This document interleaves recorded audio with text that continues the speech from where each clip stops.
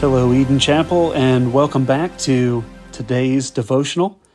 I'm Pastor Aaron Case, and we will be covering during our time together Numbers chapters 16 and 17.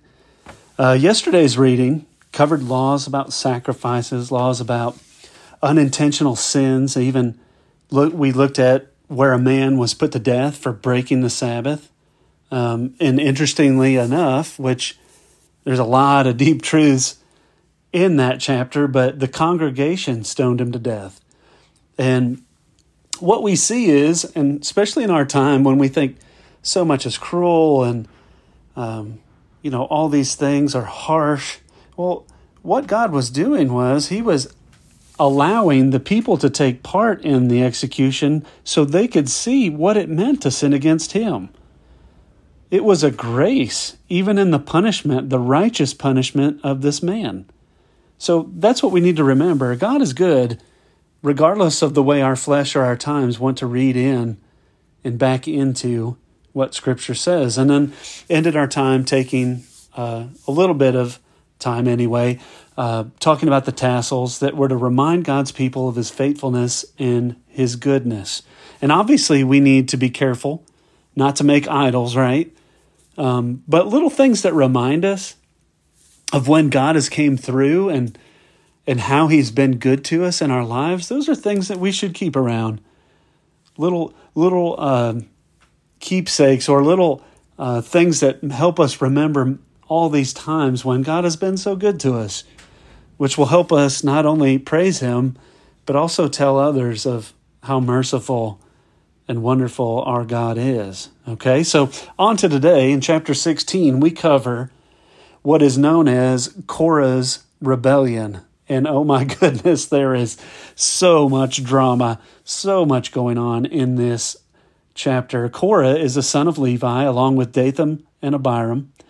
They're sons of Eliab, and On, the son of Peleth, gathered men together, and they rebelled against Moses and Aaron. So we got a standoff here, right? They got well-known men, 250 chiefs of the congregation actually to join them. So these weren't your conspiracy theorist people who you can say, okay, I can understand why they went along. These were well thought of men. These were people who had everyone's respect, and they were on the side of Dathan, Abiram, and these others. And so they got together and they said, Moses, you've gone too far. They said, every one of us here is holy. All of us. So why do you exalt yourself above all of us? What gives you the right to do what you do? And we're just as worthy as you. Why are you doing this? And now, just pausing for a second, we need to notice when anyone is in sin, what do they generally say to Christians? You have no right. What gives you the authority to do what you're doing, to say what you're saying? I'm just as good as you are, maybe better, because I don't judge. And if there's no standard, then what? Right? Then there's no truth. That what they're really saying is, we want to sin. We want control. We want to do things our way, not God's. And we're going to see how that works out for these boys. Moses hears this, and what does he do? He immediately falls on his face. He says, in the morning, the Lord will show you who he is and who is his, who is holy, and he will bring them near to himself. So basically, you have put yourself out there. You basically made charges against me. So we're not going to settle this. You know who's going to settle this? The Lord is going to settle this. The Lord will decide. So do this. He then gives them instructions. Take censers, put fire in them, and put incense in them before the Lord. And then the man that the Lord chooses will be the one who's holy. Okay, this seems pretty simple.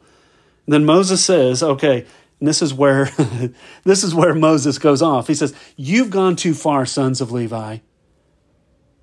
And now, have you ever been frustrated I imagine we've all been frustrated probably at this very moment. But when someone finally gives you a righteously allowed reason to respond, man, that is a freeing thing, right? You're not in sin. You're saying the right thing. But, buddy, you've got passion behind it. Why? Because you're unloading. I can't imagine all that Moses dealt with. I know what all that I deal with in my life. I can't imagine what Moses dealt with in his life. And this is his time to unload on these wicked rebel men. And this is what Moses said. He said, didn't the Lord separate you, sons of Levi, for himself? But that's not enough for you. He actually included all your brothers as well. But now you would go as far to take the priesthood too? Who is Aaron? Who is Moses that you grumble against us? Know this. Who you actually are murmuring against, who you're grumbling and complaining against, is the Lord. Now, you would hope at this moment, when the man of God says something like that, you'd be having second thoughts about your position, right? But sadly, that's not the case here. And can I just pause again, just for a moment, just to make one point? And I'm not saying this because it's self-serving, but I'm saying this because it's not said enough. I know pastors that fail. And guess what? In various degrees, all of us do. None of us are perfect. And I know all over the world there are bad examples. Men like Korah and his homies who would just feel like it's no big deal to just slam God's servant. Can I say something to you? Please be careful on how you criticize, or even if it comes to slander, especially the person who God has in charge of the little body, the little church that he has you at, or maybe the big whatever. But just make sure you pray as much as you do anything else, because a lot of times I can tell you, your pastor knows that they fail. And it hurts them that they're not what they would want to be or as good as they would want to be for you. Now, if you need to rebuke them and do it in love. But you know what else they need?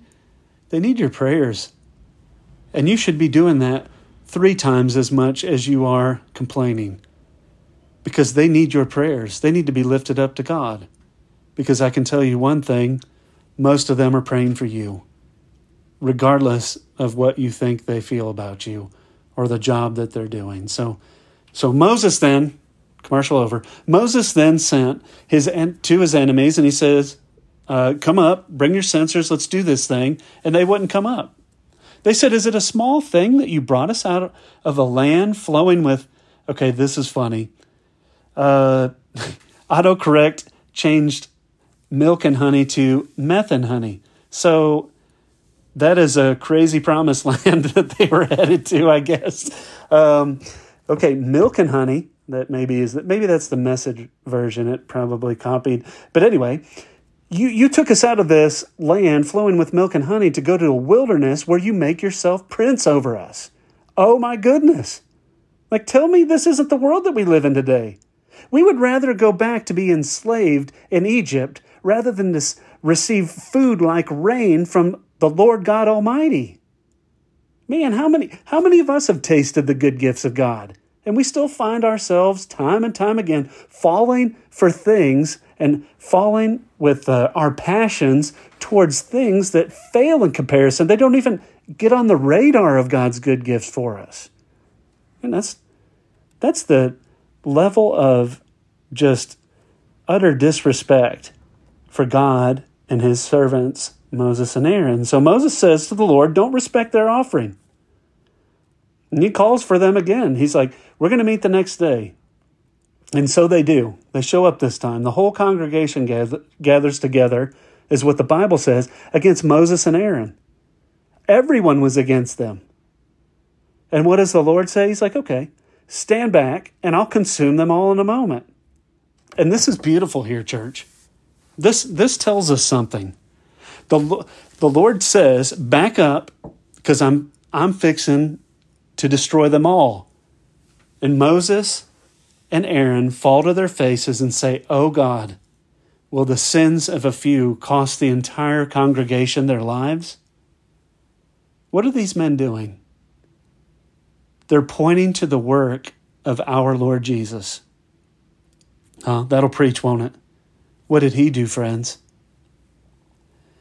While his Father was prepared for righteous wrath on his enemies. Jesus came on a rescue mission to make us right with God. Those who were his enemies, and for good reason, because we love sin. But yet, just like Moses and Aaron, they were pointing to the greater high priest, our Lord Jesus. And the Lord said, okay, tell the people to back away from them. Moses said, okay, now you're going to find out, right? The earth will split apart and we'll find out who is the Holy One. And exactly that is what happened. The earth swallows up Dathan, Abiram, On, and the whole families, all of them, and eats them alive. And even the 250 men who had the censers of fire were burned by those fires. And so, did that make peace? Well, one thing God had them do was to take all those censers that were burned in the fire and keep them as remembrances of what not to do and not to question him. So we asked, did that make peace? Was there good times now that these memories were fresh in their minds? No. Literally the next day, the Bible says they gathered together and grumbled against Moses and Aaron, and I'm not kidding. The Lord said, all right, stand back immediately. And Moses tells Aaron, okay, go and get your censer, put fire in it, and make atonement for the people, because the plague had begun. Aaron obeyed what Moses said, and the Bible actually gives us the number. 14,700 people perished that day. Amazing. Amazing after all of that. And then what's amazing is, even more so, after all that, the chapter ends with the people complaining. Isn't that so sad? And also, it's so relevant. We'll talk about that more in just a moment. But in chapter 17, Moses then is told by the Lord to tell all the chiefs of their father's house to grab 12 staffs, write the name of each man on the staff, and write Aaron's name on the staff of Levi. And then they were to leave the staff overnight. Okay? Because God said, I'm going to put an end to all this grumbling. And it will be clear of whom the man that I've chosen. So overnight, Aaron's staff, it buds and even has almonds on it. And Aaron's staff was kept to remind the people not to murmur against the Lord. And believe it or not, the people complained about that. And you know what I always like to remind our people, and I'm sure they could use a reminder, and I know we all could, but if you're not a part of Eden Chapel, maybe you've not heard of this, but the Greek word for complain or grumble is gungasmu, right? It just sounds like complaining, right? That comes from Philippians 2:14, where it says, do everything without grumbling or complaining. How many people have that as their life verse? How many people need that to be their life verse? How many people completely ignore that command? How many of us find really good reasons as to why we don't obey what God says clearly here? Man, we've become so accustomed to complaining that we need to repent today. Grumbling is you and I, as creatures from the dirt, professing to the world and to our God that what He's given us is not enough. Oh, my friend, are you a complainer? Are you forgetting all that you've been blessed with? Do you only see what's wrong and not that you breathe and live and you have hope in eternity in heaven through faith in Jesus Christ? Ask God to shift your focus today.